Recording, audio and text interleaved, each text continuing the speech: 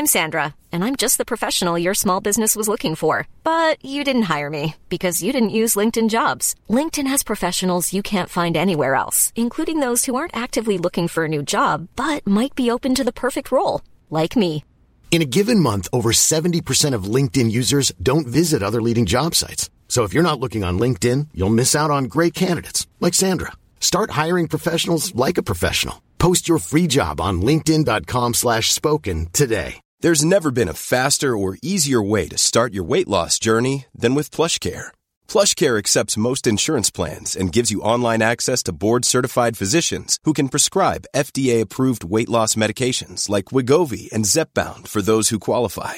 Take charge of your health and speak with a board-certified physician about a weight loss plan that's right for you. Get started today at plushcare.com/weight loss. That's plushcare.com/weight loss. plushcare.com/weight loss. Hello everybody and welcome to the Celtic Now and for our podcast. My name is Ryan Clifford. This podcast is a special podcast obviously because international football again, so we're all kind of bored of death for watching international football apart from Scotland. So this week's podcast is really about kind of the lower leagues in Scotland, amateur, junior, and kind of lower leagues in the professional level. Joining me this week is former Dumbarton, Annan and Aberdeen Rovers player Patrick Patch Walker. Pat, how's things, mate? Hello. Thanks for having me, Ryan. Yeah, good, thanks. Yeah, not too bad. How are you? I'm not bad, mate. As we were talking before, it's kind of just good to get a chat and speak to other people because, as you say, the lockdown, it's kind of affected a lot. How's it been for yourself? Obviously, you're currently playing with Glasgow Harp at the moment at the amateur level. How's it been trying to keep yourself fit and motivated? It's been tricky. Like I think, kind of sort of just like the amateur boys, you're still playing football for the love of the game, and I think that's been a wee bit forgotten with it all. That you kind of turn up, you pay your money, you want to play, and not being able to do that for the best part of a year is tough. It's no nice because it is a wee bit sort of a release. So it's just sort of trying to find ways to keep kind of fit and motivated yourself to get out sort of each day and doing stuff, and having a bit of a focus or a target. Because obviously you say at amateur level, you're not training every day, so it must be hard to keep your fitness stuff. How's it kind of been to motivate yourself to go runs, to gym work? Has it been quite hard? I kind of just like as a teacher, so I'm a teacher sort of by is my job. So we kind of had sort of at the start or just before Christmas, I told it about going into lockdown. So I kind of did a daft challenge in my head of saying I was just wanting to run a 5k every day until the schools went back. So I got to day, I think we went back and it was something like day 84 in a row I'd done. And the way my head was, I was like, 84, I don't like that number. I'm 16 away from 100, so that's my new target. So we've been back and I'm at 2 days, 2 more 5k runs to go and I've done 100. And it's just stupid. I'm not doing it with anybody. It's me in my head. and I'm just like, I've run 100 days worth of 5ks. So so that's been fun. And I've actually quite enjoyed it because, so like we were just saying just there, it's quite good just to kind of have a reason to get out of the house or to kind of just blow off some steam or get rid of the crap from work or whatever and kind of getting out for a wee while, which is quite nice. Yeah, I definitely can agree with you there. It's, as the kind of current situation, there's not a lot of stuff we can do. So, but again, do you think because obviously we're going to speak about your career, but do you think because you've had that kind of natural competitive kind of thing in your mind, it's kind of helped you through this as well? I definitely, yeah. Like I think sort of, like everybody sort of started playing like boys club football and stuff, and you kind of go the whole way through. And for as long as I remember, you've trained a couple of nights a week, you've played football on a Saturday, and it's just kind of what you do. You don't even really think about it. It's just life. So kind of sort of trying to keep that on just now. And well, she sort of missed a bit of the crack with the boys or that type of thing, like. Just by sort of doing something or having a wee challenge with like one other mate or sort of saying, let's do like following folk on Instagram or something and doing one of their workouts is still quite good because I always get the kind of, if my mate's done it and I've not done it, I'm at an age, like you can't have them like having one up on you sort of thing. So it's that kind of way of just going, all right, better just knuckle down and get it done then. I think it's because I'm the same. Me and a few of my pals am doing like hit challenge stuff, and it does kind of give you a bit of. It's kind of brought a wee bit of competitive action in me as well. Because obviously, like you said, I've kind of foot points up on the injury, so I've not had a lot of stuff to keep myself busy. So do stuff like that. It keeps you the kind of juices flowing, just to keep you competitive.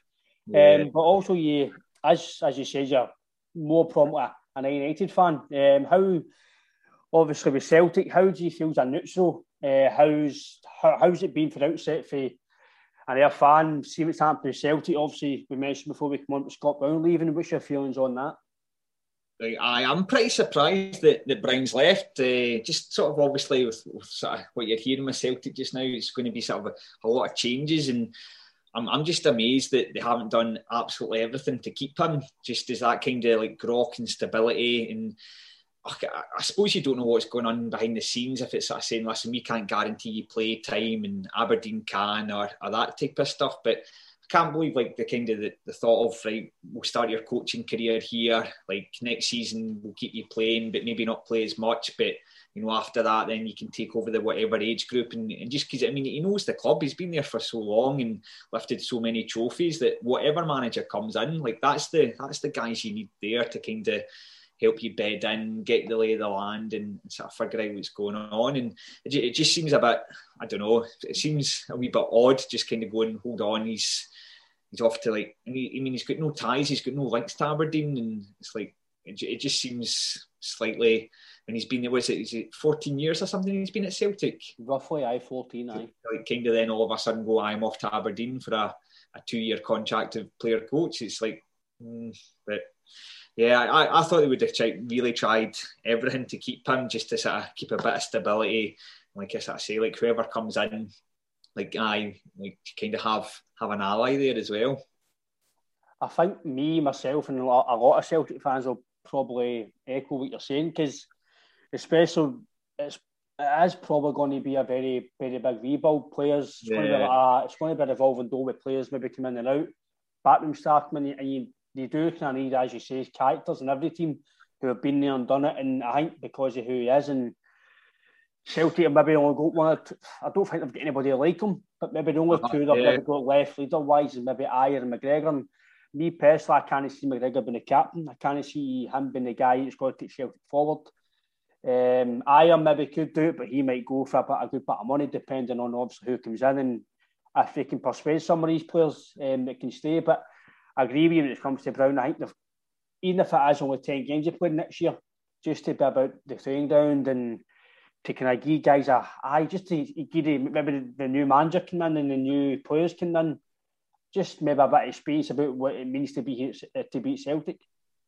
Yeah, I know, because like for him as well, like you'll think how much that will hurt him this season, like having lost the title and like all the 10 in a row stuff as well. I mean, that's just the added like salt in the wound. But his number one thing would be, we're winning that back, and whoever's coming in straight away is going, we've got a league to win, nothing else matters, we're winning a league. Whereas they're kind of losing those kind of bits of the jigsaw to then it's like, I mean, like you say, you'll have McGregor, but he doesn't seem to have the same like oomph about him, and like kind of just grabbing a game at the scruff of the neck, or going smashing a boy to let them know they're in a game, like that kind of stuff. That like that's what you look at a skipper for, and like I'm not letting him down today. He's right up for this. And like you say, like those big personalities, like, well, you can maybe replace them with a player. It's the personality and character, like on and off the field, that stuff is just hard to come by.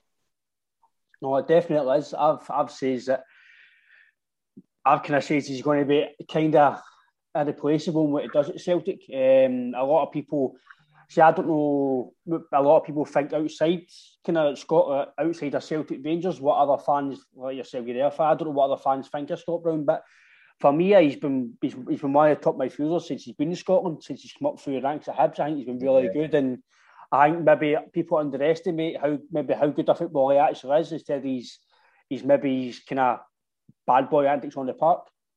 Yeah, I know. Like, because as a footballer, I probably haven't sort of seen enough of him to kind of know his sort of qualities. But it's like even watching him for Scotland, you just knew he'd be a solid performer. He'd give you everything. And while maybe like technically he's not the best passer in the world, he's not the best dribbler, he's not the best finisher, but like his commitment's like right up there, and he's that kind of player, I reckon, like that when he's in your team, you're delighted you have him, and like the opposition teams are kind of like they hate him in a sort of weird way. It's like it's almost a wee bit jealous that they don't have that type of player of. We know he's no amazing, but he's amazing for us. That sort of way, kind of thing. So, I think that's basically hits the nail on the head, mate. I think he's a big player for us. As then we'll just need to see what happens with Celtic. But obviously, on to yourself, Patch, when you were kind of growing up, were you involved in the boys' club, and did you have any kind of senior trials as you were growing up? Yeah. So I grew up in Ayr, and like literally all it was football. Like it's all I remember from being a kid. Like my mates played football. We all just played football, and just every day was kind of daft. And the big sort of boys' club for us was a team called Valspar, which is sort of still going. And like you just kind of look back now and you think of the time that like the coaches gave up to you. I mean, it's incredible, and like without even that sort of starting and folk just kind of giving up their time to do that, like you'd be nowhere. And I sort of ended up getting sort of scouted and picked up. It was initially with Hearts. So I was kind of travelling up to Glasgow on a Monday night to play with Hearts, and then that same season, I think it was about 12-13, then also get picked up for Killie, which is quite funny as an Ayr fan, like the stick I got at school for like playing for Killie and stuff. So I'd train with them on a Wednesday, and then they played on a Sunday, so I'd play for them too. And then this is even going to be even less popular. Rangers came knocking as well. So they were a wee bit different because we sort of trained for an hour. So like my Wednesday nights were you trained for an hour with Rangers and then went to like Killie in the evening and that stuff. And then every so often like kind of Rangers would sort of have trials around sort of the pitches at Ibrox in Glasgow. It'd be like the Ayr lot would go up and be all kind of different pieces. But that was sort of maybe sort of 4 times a year. And then sort of after that, had to sort of narrow things down, and I sort of knew a few of the boys at Killie, so kind of got on quite well with them. We'd kind of played against each other. I was in the same age group, like it's big Craig Sampson. All right, okay. The big goalie there, so we were sort of in the same team at Killie and stuff, so ended up sort of choosing to go with them. It's sort of between Hearts and Killie at that point, and I just knew more of the boys, and I think my mum would have been delighted now looking back because that wasn't as far to drive. So I went there, and I just sort of slowly but surely the kind of setup was it was like 3 20-minute games he's kind of played at that time, and it was almost about like everybody kind of getting the same number of minutes, and it was odd, and I just stopped enjoying it. We played our home games with Saltcoats Vicks, the junior, and it's right on the sea. I just remember, I just don't like it. I don't like the pitch. It was Baltic. Oh, it was like windy and everything. It just got in my head, and I just kind of stopped enjoying it. But kind of at that age, I sort of walked into like the schoolboy forms and stuff, and I just progressively I was like, this is. It was just becoming a bit of a chore, and I wasn't really getting any better. And if anything, I was probably getting worse because my confidence just kept going, sort of thing. And so I think it was about 17. I ended up kind of leaving Killie and went back and played boys club again, and then sort of for under 18s played for a team like in Kilmarnock called Bonnet and Thistle. I've heard of them, aye. They're really well run. They've got a cracking setup, and again the guys there sort of have done brilliantly, and sort of played with them for under 18s, and we won everything that season. The team, like the league, the Scottish Cup, every competition we went in for, we won. We had a cracking meet, and it was just like just like got the love back. It was just everything kind of clicked, and just enjoyed football, and kind of had a smile on your face, and that sort of thing. And from there, kind of got picked up by sort of an Ayrshire junior side called Lugar, which is just outside sort of Cumnock and Auchinleck. And at that moment in time, it was just about I think there was 3 or 4 of us went from that Bonneton team onto Lugar. So it was just like, do you fancy it? This could be fun. So we just kind of went. But like it was playing with men for the first time, and it was terrifying because I was like a 17-year-old boy, but like I don't think I realised I was quite good. So you kind of get like big 35-year-old guys at centre half, and like you'd score a goal. And there was one game when the centre half scored a goal quite early on, and the centre half just goes, "Next time you get the ball, wee man, I'm breaking both your legs." I've shat myself. I'm like, oh no. And my big strike partner, he was like 31 or something, and he just turns around to the centre half and goes, "You go near him, I'm going to knock your fucking ball." And I'm going, "Guys, it's not worth it. Like, it's not worth it. Like, it's all right. And he was just standing up for me. But like, it was amazing because they would just come and batter you, like punch you, like punch your kidneys, like all the dirty tactics.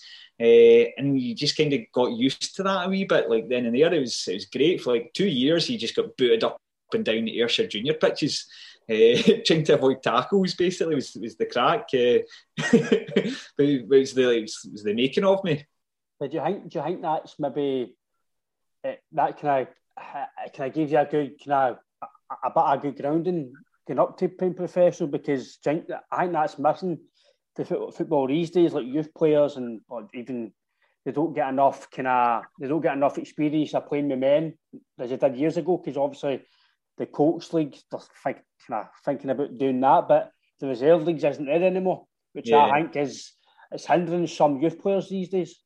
Yeah, no, definitely. Like I loved it. Like that was sort of some of my favourite times, and like because you play, like you sort of say, like all the kind of youth stuff, but you're playing boys the same age as you, maybe like the odd time a year or above or a year below, but now you're like playing against like proper men, and it was like all different builds. You'd get like right muscly folk, you'd get like wee folk nipping your heels, you'd get big giant folk who would literally just throw you out of the way, and you had to develop, otherwise you just wouldn't play. So you kind of sort of found wee ways in yourself, and then kind of then going senior, I'd look at centre halves and go, I know how to play against them. Like they hate wee guys like me getting in and around their feet, just being like a busybody in and around them, and like they'd make mistakes or like knowing how to like use my arse to like back into folk, because like the number of fouls just by sticking your arse out and then they come and clatter you. And it was just kind of almost getting like streetwise, which like I don't think like I'd have got if I'd kind of kept going, sort of just playing kind of your own sort of age group all the time. See, I can agree with you. It's something I've probably learned, because I played 21s with Tower Hearts and Arsenal 21s, but I felt I became a better player when I went and played amateur. Yeah. And you learned all these wee things, because I was a small, quick striker, so as you say, big defenders don't like that, and you're batting your arse in, your elbows, the FB touch foul, and they didn't like that, and I think for me, it took me to kind of maybe play amateur and watch amateur players who are more experienced than me, and you kind of pick the wee traits up, and I think that is missing from kind of like youth level. They do see it in the first team, but I don't think footballs is how do I say it? It's not like that anymore. It's not as physical as that anymore. Yeah, because like even sort of when like we were sort of at Dumbarton and Albion Rovers, and kind of a few years later we'd always get like the kind of loan players coming in from like your kind of maybe Hamilton, St Mirren's and stuff, and it was always a bit of a coin flip of how they do, because some of the boys, like they, technically and ability wise, they'd be better than most of us, but it's just whether or not, because like you sort of say there, like it's the first time they're playing and it's like straight into a away game to Peterhead, and you've got the wind and you've got like folk like battering you and stuff, and some folk are just like they just don't fancy it, in that kind of way, or a kind of winger, maybe a lightweight winger. Like they're just like they're great under 19s, but when you start to actually get them up against like a seasoned pro, like they're going, you're in my back pocket, like you're not getting by me once. And yeah, I think like you sort of say, like that's the sort of stuff that's missing. Like the sooner, I guess, like young boys can get bled into the first team, the better, or there needs to be a kind of look at or something to sort of just see, because like I know they're talking about the Colt stuff, but which would be great for Rangers and Celtic, but then you're kind of going, what about like the other kind of youth players as well, and sort of like just so that everybody can kind of get that experience to develop that wee bit further as well. And obviously you say that then you went senior, but Albion Rovers, how did that come about? How did you scout it, and how did you feel the step up was going from kind of junior even to the third division. How would you step up and kind of ability a player? Aye, so we'd had a really good run in the Junior Scottish Cup with Lugar, and we'd got to the quarter final, and you kind of hear, like, I was scoring a lot of goals, so you kind of hear whispers that folk are looking at you and stuff, and sort of randomly Berwick Rangers were looking at me when they were kind of still sort of in the professional ranks. So kind of what ended up happening was I went on trial with them for the pre-season. And I was actually top goal scorer for the pre-season. I was just really young and naive. It's like, who are we playing today? And it's like, oh, we're playing Hearts. And Hearts would like be half full young boys and half full first team. And I think we got beat 3-1, but I scored. And then we went down to Newcastle and played a junior team down there. We drew 2 each and I scored and stuff. And it was just, I was just like, oh, this is just, you kind of turn up and play and just see what happens kind of thing. This is easy. Aye. And then the week before the season started, I hadn't been offered a contract or anything, and the manager basically phoned me. He was like, aye, listen, I just don't think I'm going to take a chance on you. I thought, I don't know what else I could have done. I've come to every training session. I've driven through to bloody Edinburgh for it. I've driven to Berwick for games. I feel I've done quite well. And he's like, I know, I just don't want to mess you around and all of this type of stuff. So it was actually the assistant manager who was pals with Jim Chapman, who was the manager at Rovers at the time. So I basically got a phone call from him, went in and trained on the Tuesday night at the Albion, and got offered a contract that night, signed it, and we were away to Berwick on the Saturday in the first game of the season. And it wasn't quite like fairy tale stuff. We were down 1-0. I came on and I set up a goal for Scott Chaplin. He had a cracking career, and we drew 1 each. And it was quite funny because after the game, I came on for the last 20 minutes or something, and their manager was like, I was shitting myself when I seen you come on there. I was like, I bet he's going to bloody score here, and he's going to score here. And I was like, oh, I've never tried so hard to score in my life. That is quite crazy how it just shows you in football anything can happen. You kind of get knocked back with one team and then you sign and then you're playing them again the Saturday. It just shows you never know what happens. I know. It's brilliant. Like even just that whole game. I barely knew any of the boys. I trained with them twice at Albion. I knew all the other boys better because I'd been there for the full pre-season. And it was just that way. It's like, oh, just trying your hardest to try and get one over on them. Because how was obviously Rovers, as most people know, Scotland, it's not the best of stadiums, the facility. But how did you go for obviously junior to see the facilities? Did they train at a park, or was it the NB? And how did you think, even though it's not the best of stadium, but you're still playing the stadium? So how was that for you?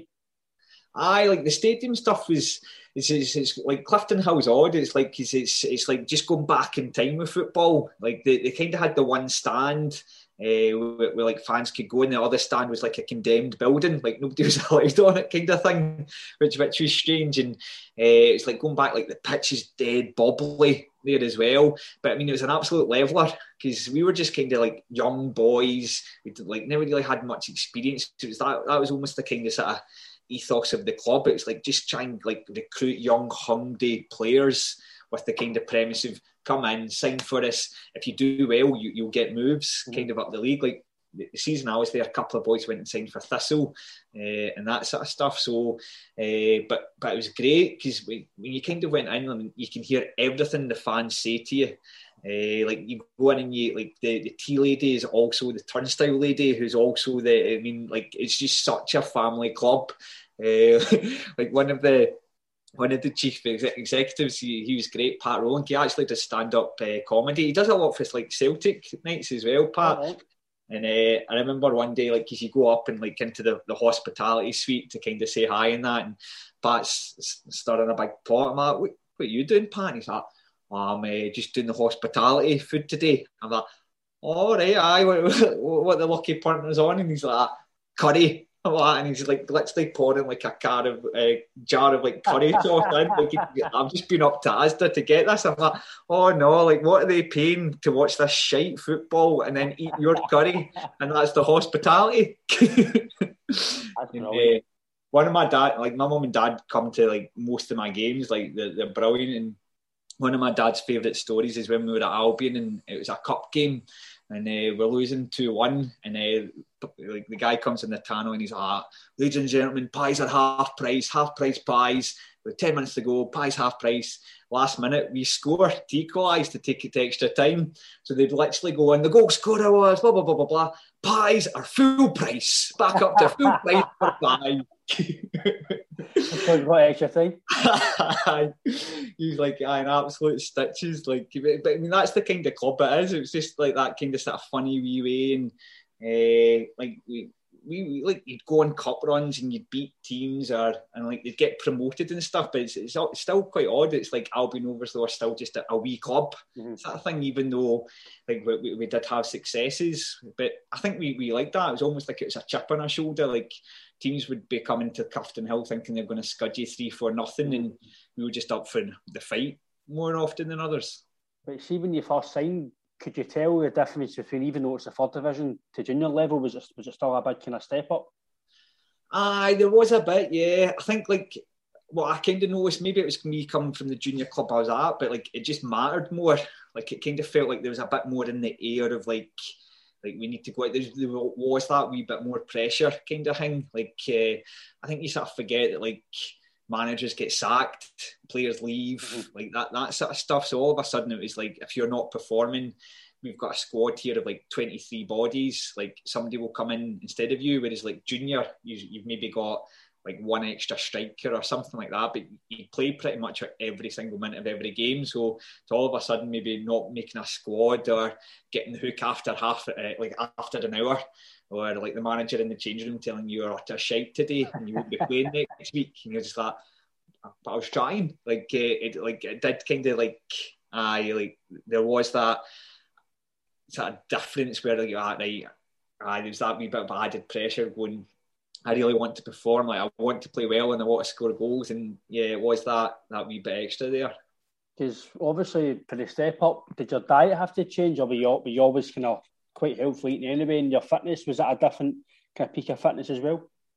See, like I think at first, like I didn't really notice. Like I was at uni, like 18, 19, 20, like lived with my mates. Like it was literally out every Saturday night, like most young boys, and like Sunday you'd be hung over like with the dominoes and that. Like you just wouldn't really notice, and then you'd go to training on Tuesday and Thursday and again absolute doing, and then you'd basically it's the same again on Saturday again, kind of thing. So it wasn't until I actually got to Dumbarton and like Jack Ross came in as our assistant manager, and he kind of really sort of started to kind of screw the nut with the boys. Obviously, he like had a great career playing. He was doing stuff with the SFA, and he kind of came in and gave us. I remember it was like one pre-season. We got like a big kind of document to take away, and then it had like all kind of like training drills, circuits, stretching, food, and this was just for the off season. And then he's like, and then when you're back, like you'll get one for the like while we're playing and stuff. And then it was like we got weighed when we left. We were all kind of given individual plans of like what was expected of us, and it's like we're only away for 6 weeks, man. Like, like what's going on? And it was almost like that. I remember that was probably first time like didn't really rest, and it was like I was like, I'm going to do this by the book. Like whatever Jacko said to do it, I'm going to do it, because he's that kind of guy. Like you just really want to impress him. So it's like, if he's told me to do it, I'm bloody doing it. And you're kind of reading about the food and stuff and what you should be eating before training and after training and that sort of thing. So that kind of piqued my interest. And I think sort of ever since then, I've actually like sort of followed that. Even now, probably don't really need to, but it's just that way. I was like, do you know what? I found it quite interesting, and just because it would explain to you a wee bit about why you're doing it. It wasn't just like, eat this because I tell you to. It's because if you eat this, then this should improve your performance by, or like by the 70th minute, you'll still be going, whereas your opponent will be in. Like even just kind of having that in your head, thinking I'm fitter than this boy I'm playing against. Like that's half the battle as well. It's quite interesting you speak of that, because me personally, I wouldn't think maybe teams who, if I would Rovers, Dumbarton, obviously you're talking about it was Jack Ross at Dumbarton when you were part-time, I wouldn't think they would have that kind of infrastructure involved. I thought it maybe doing to the player to kind of eat healthily yourself. Obviously maybe get a training plan for pre-season to maybe help you, but me personally didn't think that was involved at that level. I maybe thought that was only in Scotland in the Premier League. Yeah. I mean, like we did, like I don't really think kind of properly sort of looked at that until like Jack Ross came in. Because he did kind of do it, and all of a sudden, like we'd go to training, and at training, like you had the kind of pre-training drinks, you had like the gels for during, you got the stuff to take away with you afterwards, and like that was the sort of first time, and like all the boys would like buy into it, and like we all get stuff to sort of take away, that type of thing as well. Even like after games, because usually we just go in and like the hospitality at Dumbarton is brilliant after games, like the chef's amazing, but all of a sudden like that was like no, players are that side, and that's what everybody else eats, and you're all looking over and they've got fish and chips, and you've got like this stuff, and then when Ian Murray came in, he sort of started like the proper like pre-match meals and stuff, because usually like if you had an away game, you'd kind of go up and you'd get something at a hotel somewhere, but like Ian Murray would do like home games, you come and you get a pre-match meal and you're getting stretching and you're doing this and you're doing that, and it was quite a long day for like a 3 o'clock kickoff. You're like meeting at midday to get your food and all that type of thing. Again, I do find that quite interesting personally, because I didn't think teams that maybe below the full-time championship teams actually done as much as that, because you're kind of acting as a full-time footballer, but you're maybe getting paid part-time wages. Yeah, because even sort of because we would train the Tuesday, Thursday night, and there's still like the expectation where you'd have wee bits and pieces to do on a sort of Wednesday and Monday and stuff, and that, like I mean a lot of it was maybe like core stuff or stability stuff or like stretching, that type of thing. But there was an expectation, and if you weren't fit enough, like if you're coming back from injury or something, it was like these are the drills you need to be going out doing, and whether it's like going out for a run or you just need to find a grassy pitch or something, like there was that expectation that like kind of if you're expecting to play on Saturday, you need to be at the same level as the other boys and that sort of thing. So because at that time like the competition for places and stuff, like you're like kind of going, I can't really give them an excuse not to play me sort of way. So you sort of did what you were told and you're out the door. Because obviously, talking about Dumbarton, obviously you get promotion in the playoffs with Dumbarton. How was kind of was Jack Ross kind of, was he in at that stage when you got the playoffs? Yeah. Would you think maybe him coming in and maybe aided in how he's got there, maybe becomes your diet, maybe treating it more professional? Yeah, no, like I mean, he was pivotal to it. Like we'd sort of had quite a good season, and I think Jacko came in maybe sort of halfway through the season, and his training was unbelievably good. Like, do you know that way now? I wish I wrote down every single drill he did, because it was brilliant, and it was like you genuinely looked forward to go to training. Like it wasn't like no two sessions were the same, and he was great. And so the gaffer at the time, Alan Adamson, he was brilliant too, because he just was basically like set us up to play like quite attractive and attacking football, and he just kind of went out and played, and it just kind of felt quite natural, and we had such a good team spirit, and like the boys in the squad, like we knew we had a good squad, but it wasn't until maybe sort of January, February-ish time, it's like, hold on a second, like we're actually we could do something here, and around that time as well. It's quite funny because with like all this kind of winter cancellations and stuff, you then sort of start to be playing like Saturday, Tuesday, and like so when we were on a roll, we were kind of hovering around the playoff section. The gaffer would just come in for like the Saturday game, and he'd be, lads, chairman says double win bonus. That was it. Like the Jason would be, yes, get in there. Like, so that was the team talk. And then the Tuesday night, because we'd won, he'd go, lads, double win bonus. Like, yes! So like you'd go on like Saturday, Tuesday, and like I mean that was it. That's all we had to say. And I mean, you know, we're doing it for the money, but it's just funny because like the lads are like buzzing, going, yes, fucking get in there, and that type of stuff. That's kind of giving you, as much as you say, it's no bit of money, but it's still giving you an incentive to go and win the game. But obviously, it's a bit of mind game as well. Basically saying, listen, if you don't win, you're not getting your money and you'll be disappointed fans. So it's kind of, how do you call it? It's kind of reverse psychology in a way. Yeah. I mean, we you just know when your things are going well, because you literally like finish one game and you kind of like, if you win, you're at Wednesday night's game, you just can't wait, and it's like Tuesday night or Wednesday, you're like, yes, kind of get in, or like straight away you're going, right, next Saturday we've got so and so, and it's like that way. Like we put Arbroath out in the sort of first playoff leg, and they finished second in the league and were right unlucky not to like get automatically promoted.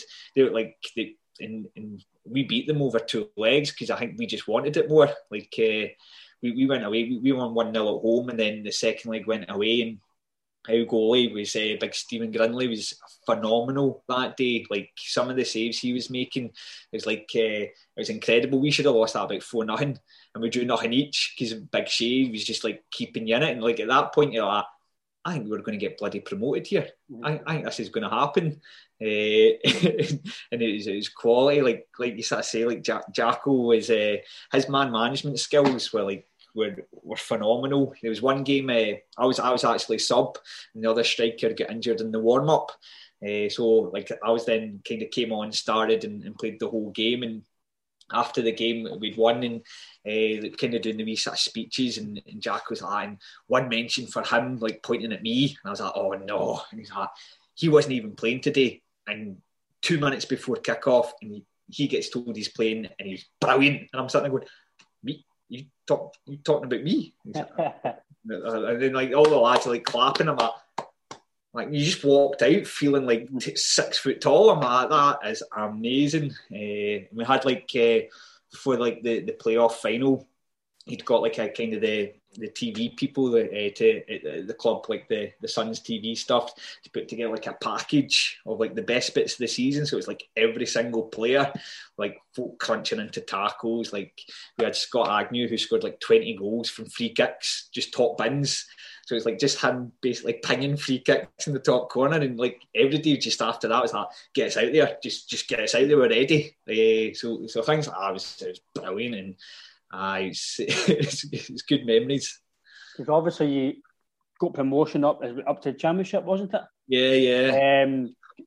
Is that where you started to see the kind of how the jumping class for the going for Albion Rovers? Obviously, I know you were Aaron and stuff, but we'll speak about that as well. But could you see the kind of that's when the kind of the real kind of ability started to show by different players, and so obviously they guys are maybe trying to get promoted to the Premier League and try to maybe express themselves to get maybe noticed for teams maybe at the bottom of the Premier League. Yeah, no, like that was definitely it, because usually sort of if you made a mistake or a wee error, like the kind of team, other team would maybe get the ball or like they'd have an attack, but it just felt like every time we'd make a mistake, they scored. Like we couldn't get a break, and it was almost like going like. And you're kind of going, are we unlucky here? And then it eventually kind of just clicks that no, like they're better, like they are more clinical, they get the ball in those positions that they're going to hurt you, they are going to like score. And sort of probably going to the championships was when you're playing against your sort of full-time sides, and just that wee difference with the organisation again. And like you say, like whoever's kind of at the top of that league, their ambition's actually to get to the SPL. So whereas for us it's kind of, this is amazing, like how long can we stay here? And to be fair, like we sort of stayed there for sort of 3 seasons, but it's just kind of hard that when you're kind of punching above your weight and against sort of full-time teams and stuff, it sort of takes its toll sometimes. Because obviously you're saying they're full-time, did you have to adapt your fitness even more because you were kind of playing against guys who probably should have been a lot fitter than most of the squad? Aye, because sort of at that time it was sort of the beginning and the end for me a wee bit, like at Dumbarton, because we played a pre-season game, and I came on for the last 10 minutes of it, and boy went through the back of me a wee bit. But it wasn't even that bad a challenge, and I've just felt something really odd happen, like in my ankle heel area, and kind of one of those, I rest it. 2 weeks still sore, 3 weeks still sore, 4 weeks still sore. And the physio's in, and he's like, listen, there's no swelling, there's nothing there. I'm like, but every time I walk, it's like a stabbing pain. So like I was kind of out for quite a long time, and sort of basically the physio was like, I can't feel anything. I was like trying to ask to go for a scan. The club wouldn't send me for a scan. I ended up like kind of paying, like going through health insurance to get a scan.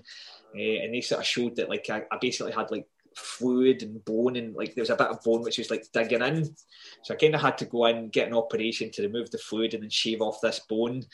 And then at that time, like the manager at the time, Ian Murray, was we were bottom of the league and it wasn't going well, and Ian Murray was I kind of need to like free up the wage bill, what do you think about maybe leaving? I was like, what? It's like, I get an operation in 2 days. Well, what are you talking about? He's like, well, you know, blah, blah, blah, blah, blah. I was like, I'm not going anywhere. I need to, so I can't go. And this was like just in December. And then sort of got my up. And then I was, like you saying, just trying to get back to fitness. And I can see where he was coming from, because the sort of team needed fresh blood. And like he kept the team up that season. So we can't really go wrong. But just for me personally, it was a wee bit hard, because it kind of got to January. I was working so hard to get back to fitness.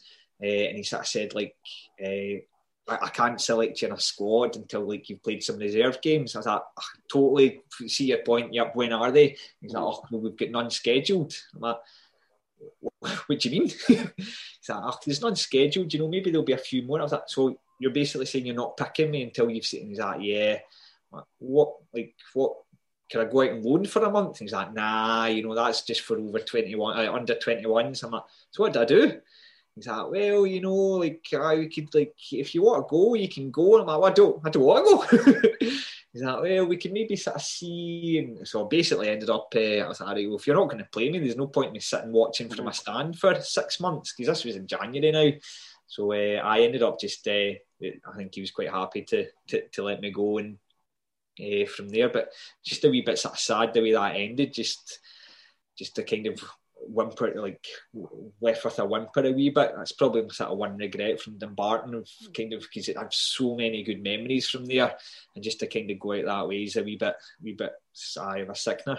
I think you can quote me if I'm wrong, but I think Dumbarton were quite a bit of a fan's favourite. Dumbarton, Aye. I think they kind of liked you and obviously scored a few important goals. But see, me personally, your situations you're saying, see if that was me, I'd be kind of real angry, like you, Paul, were inside you, maybe not showing your full emotion, but because especially if you're going an operation for, I don't know how long you're about, you might be off your work as well, so you're off football and you're off your work.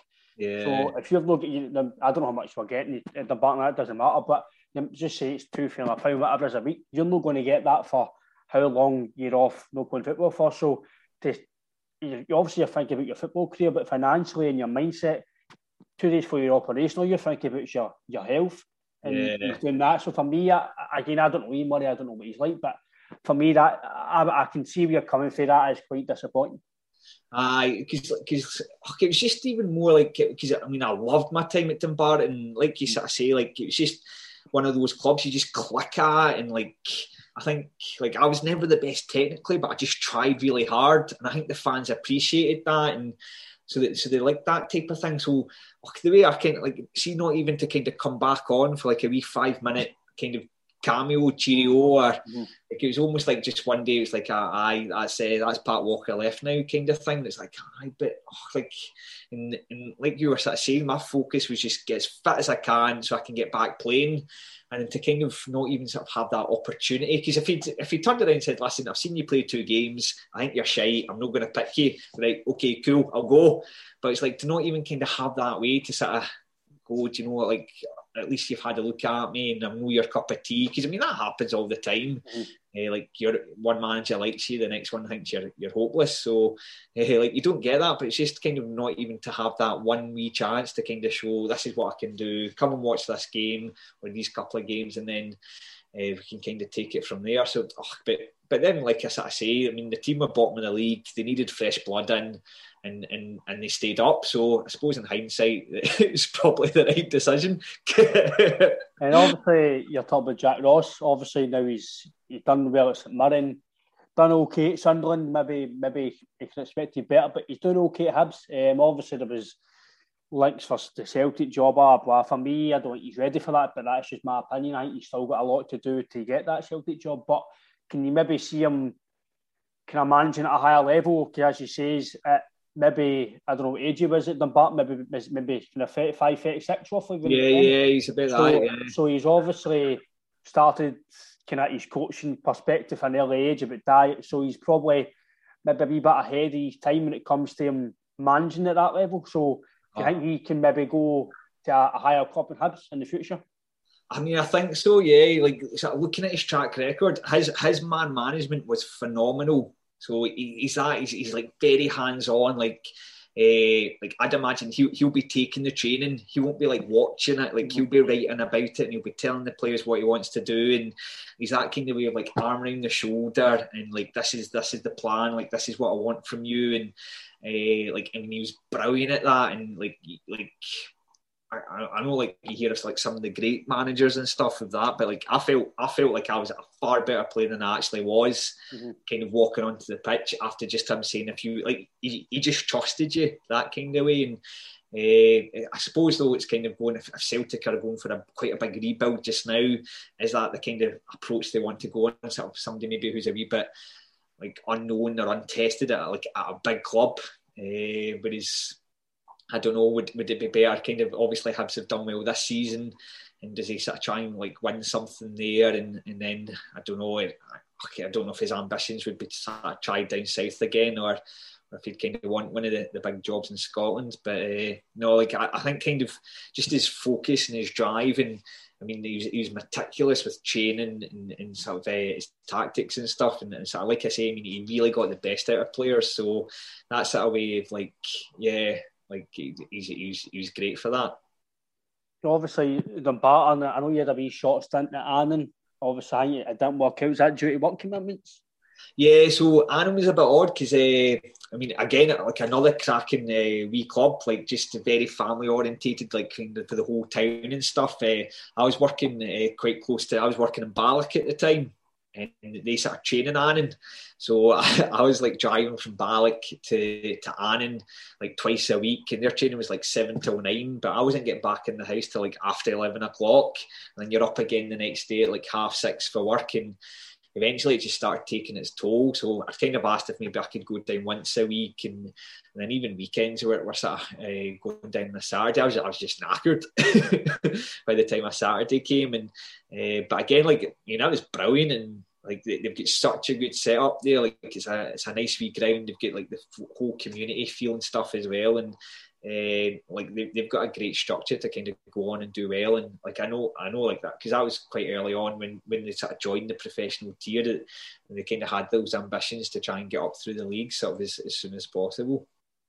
Actually, I think it's quite unique about Scottish football is the lower leagues, like you say, they're all family clubs, and like obviously I'm a Celtic fan, but sometimes the fans don't understand exactly what the club's all about. They just watch the game and they go home, and then they go on the phone and this and that. But these wee clubs, as you say, are full of volunteers. The tea ladies, the turnstile, it's a big effort for the community, and I think that's sometimes it's not mentioned quite a lot when the teams don't do well. It doesn't just hurt the players, it hurts everybody else in the club who do a lot of work behind the scenes. Yeah, no, definitely, yeah. Like even like I was speaking to my dad there about like the result on Saturday, and we're just quite happy that like we're not bottom the league, and like we're going. So how many points are we off like bottom? And it's like that's our mindset of going. If we stay in the Championship, like we're quite happy with that. Other fans will probably disagree, but it's that kind of way of going. Like whereas no with like Rangers and Celtics, if you lose a game, it's like it's a catastrophe kind of thing. Whereas the kind of sort of smaller clubs, it's about like the people who come in and who are there all day, and like this is like they sweep the floor, they get it ready. Whereas we're just turning up and basically having to play a game of football, which is what you should be desperate to do. And it's nice because when you have those successes, like when you get the promotions, you go in the cup run, and you just kind of look at the people who have been there through like the thick and thin, and just how much it means. Because I think as you get older, you kind of realise as well, it's like I'm not going to be here for like my whole career, or I mean the next manager, or like, I might be away at the end of the season, or somebody might not fancy me, but like they're going to be here for like, or they have been here, they're going to be here for so long. And It's actually the chairman or the ex-chairman at Albion Rovers, who was Frank Mead. He turned 70 during the first lockdown.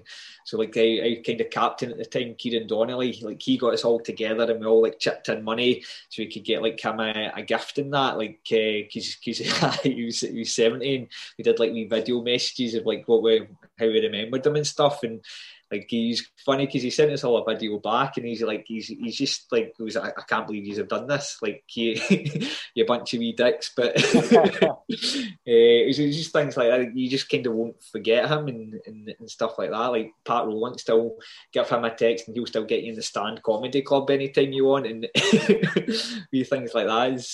It's nice, yeah. Because obviously, as you say, you went back to Albion as well. How, see, in general, because obviously these wee teams, they've got a lot of money and stuff, but do you feel like playing at that level, they're still very good players at that level that can make a step up? Yeah, definitely. Like I think sort of more, like all the sort of teams would have like a few good players. Like we had the sort of first time I was there at Albion, we had Scott Chaplin who was brilliant, and like he kind of had a bit of a free role for us, and like he would score loads of goals. He had a good bit of quality, and he went on and moved to Thistle as well. And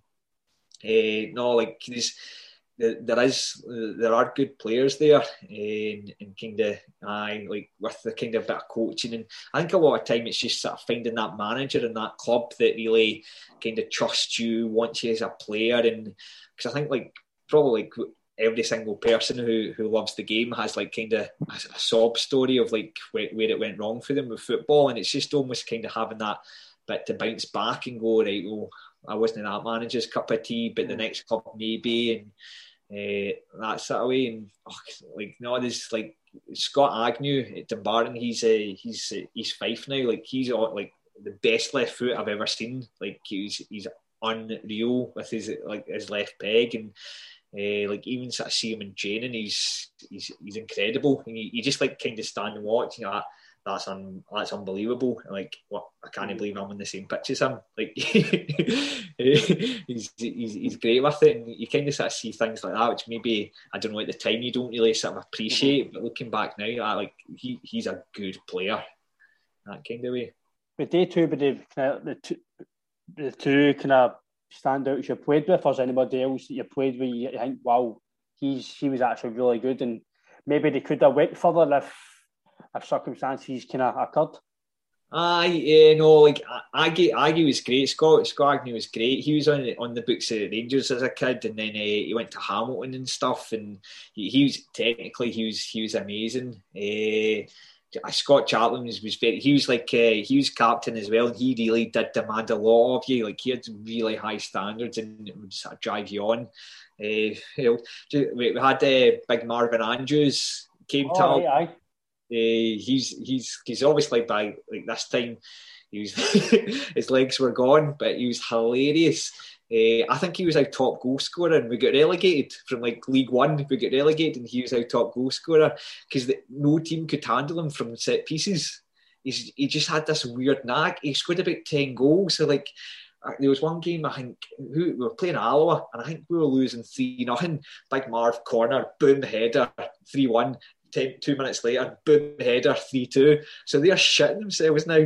And then, like, basically every set piece, Big Marv was going up on a hat-trick in this game, and they were putting like 3 players in him just to stop him running. But he was terrifying because he just shout, even like from goal kicks, he'd be, Morans! And he would just like run and just cement folk out the way, and boom, just this header thing. And like you'd be like in his team trying to like guess where he was going. He was just, that's just incredible to like watch him head the ball.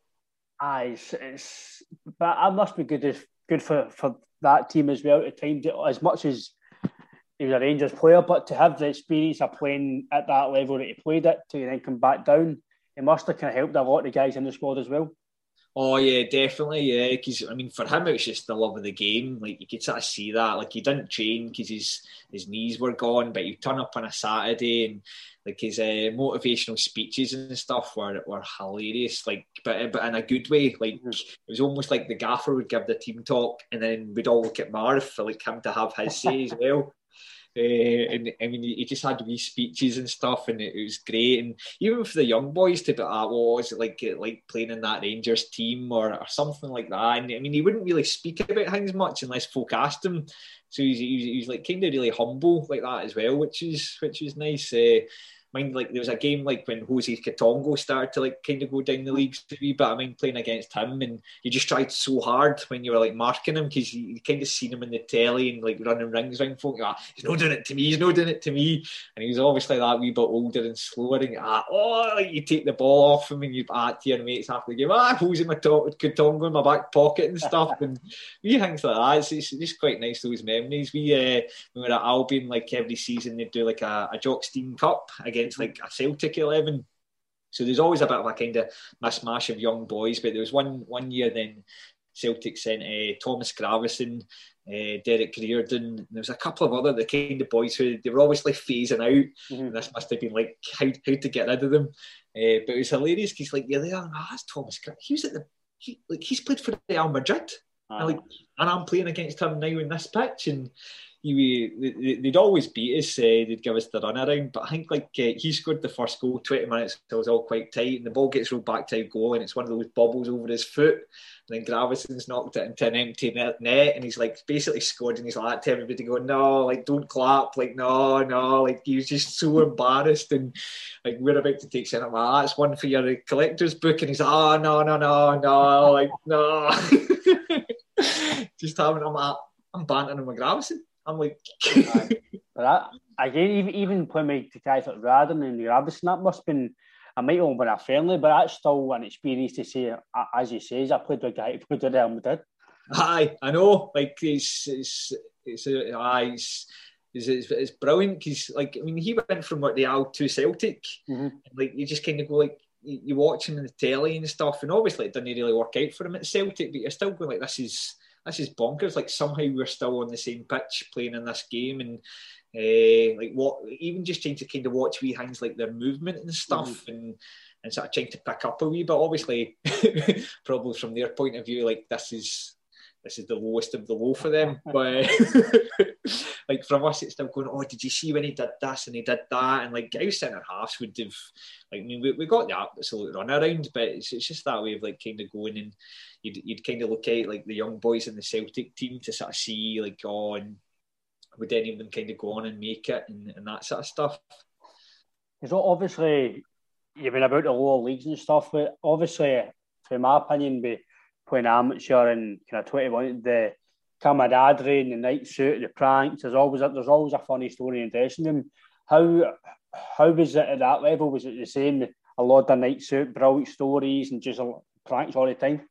Oh, like like it really was. It's always like funny as well, like because like Elgin away was like one of the probably the most hated trips, just because it's so far and you've got to get up so early. But manager at Albion, like Paul Martin at the time, he was brilliant because like it was always 50-50 if you're allowed to have a bevy on the bus. But just one game he's at, right, if he's won, he's can bevy on the bus back. So everybody's like celebrating, and he's like, I've no finished. And he goes, I'll buy you a carry out. You go to Asda and I'll buy it. So like I think we won 3-0. We hadn't played better that season. And like the boys, like skippers, like, lads, you stay here, I'll deal with it. And he's like, come in. Like honestly, I've never seen so much booze coming onto the bus. He's like, how much? He's like, 400 quid worth of booze or something. So like we get dropped back off at Coat Bridge and we're literally crawling out off the bus. Like it was, I mean, it's a cracking day. And the boys are like Tuesday night training. Like, I can't even get home.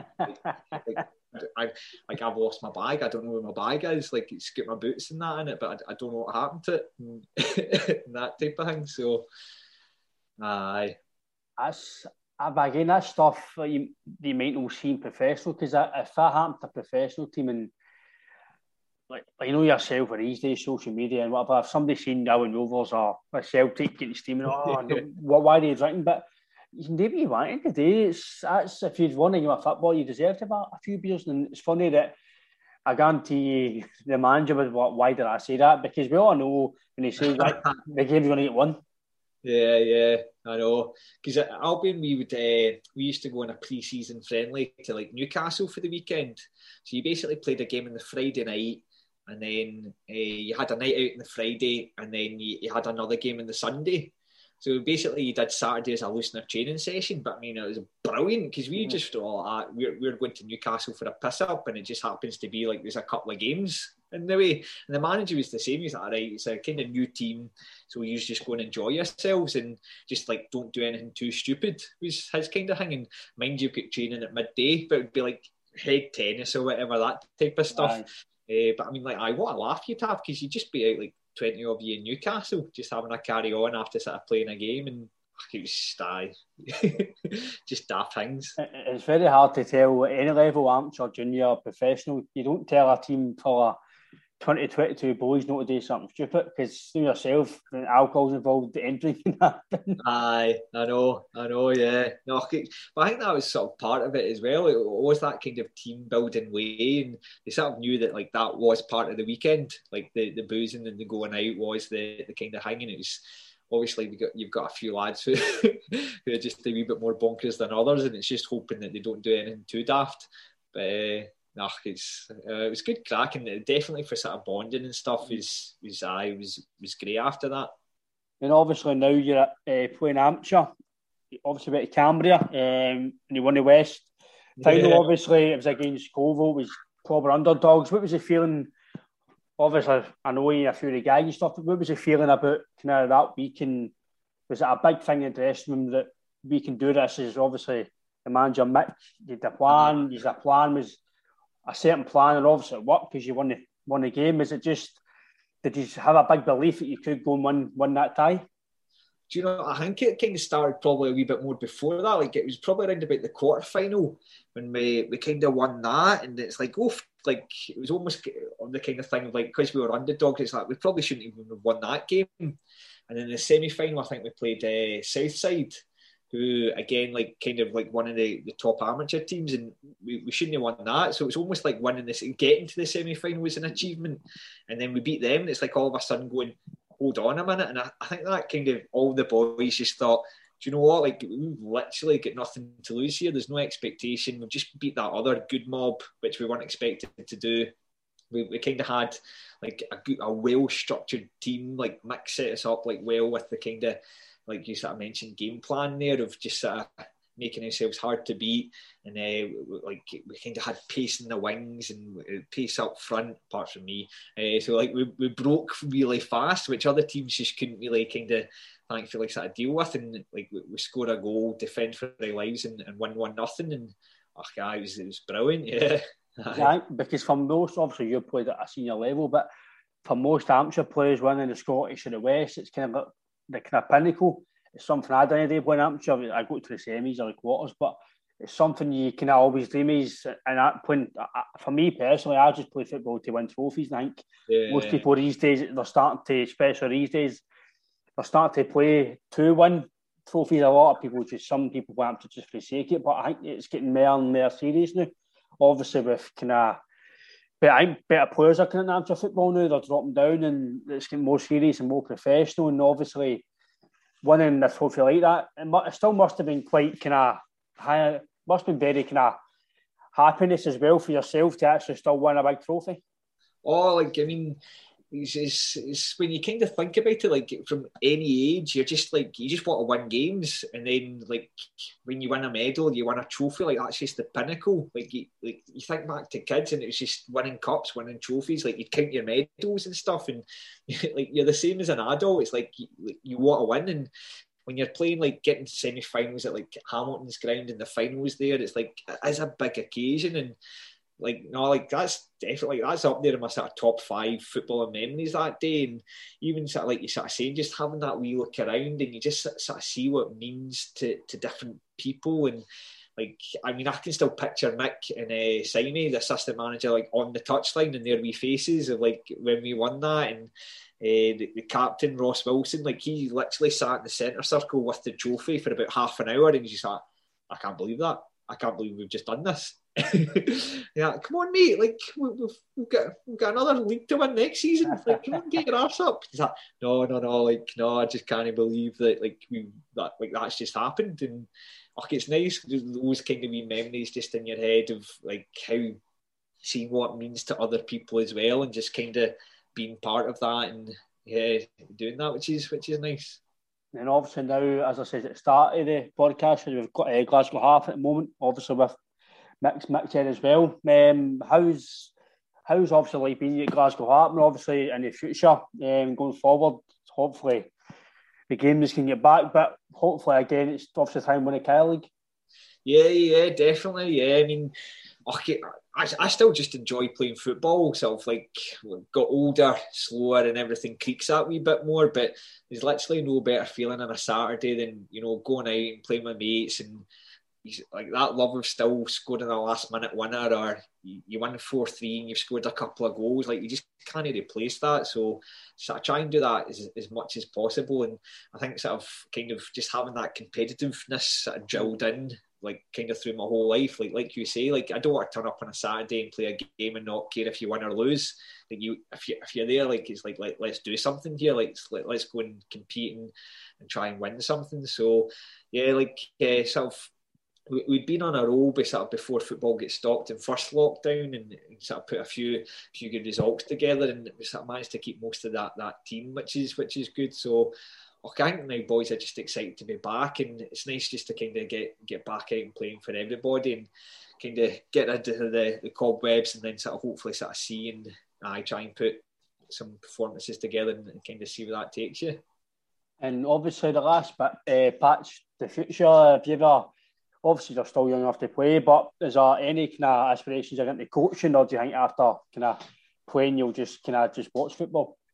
Do you know, I don't know. Like, I kind of keep sort of having that dilemma just now, because I sort of still quite enjoy like getting like a workout or something from the session, whereas I think kind of having that more sort of maybe more taking a step back and planning the session and keeping an eye on and maybe like tweaking things. I'm still kind of that way of going, is that for me? Or do I want to be like going, no, this is how you do it, like, copy me, which probably isn't the best way. So I don't really know, to be honest. I kind of have a wee thinking and sort of see, and I go from there, because I think it's probably one of those, like if I'm not playing, I'll probably miss it, and it's not until you kind of stop playing that you go, I actually miss kind of kicking a ball about, sort of thing. Or right, if the body's saying I can't kick a ball about, what's the next best thing? And is that coaching? But I think just now sort of it's not sort of something I'm like, oh no, like that's for me kind of thing. Whereas I know for a lot of people it is.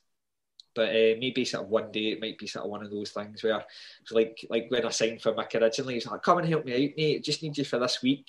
And that was about 6 years ago. So you'll probably do that with me, mate. Can you take one session? Aye. One session and your assistant manager. Aye.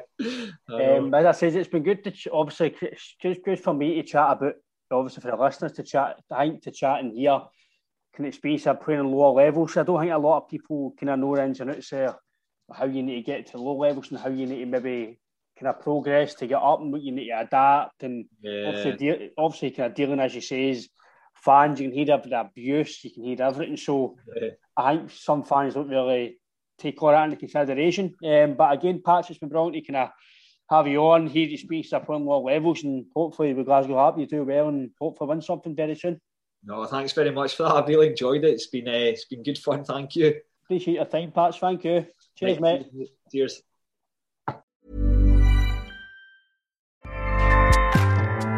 Acast powers the world's best podcasts. Here's a show that we recommend.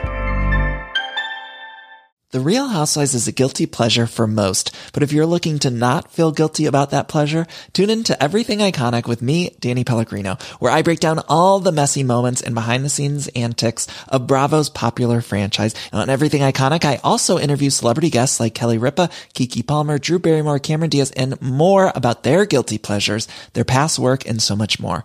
So if you're pop culture obsessed and find yourself watching way too much reality TV like me, tune into Everything Iconic with Danny Pellegrino, wherever you listen to podcasts. Acast helps creators launch, grow, and monetize their podcasts everywhere. Acast.com.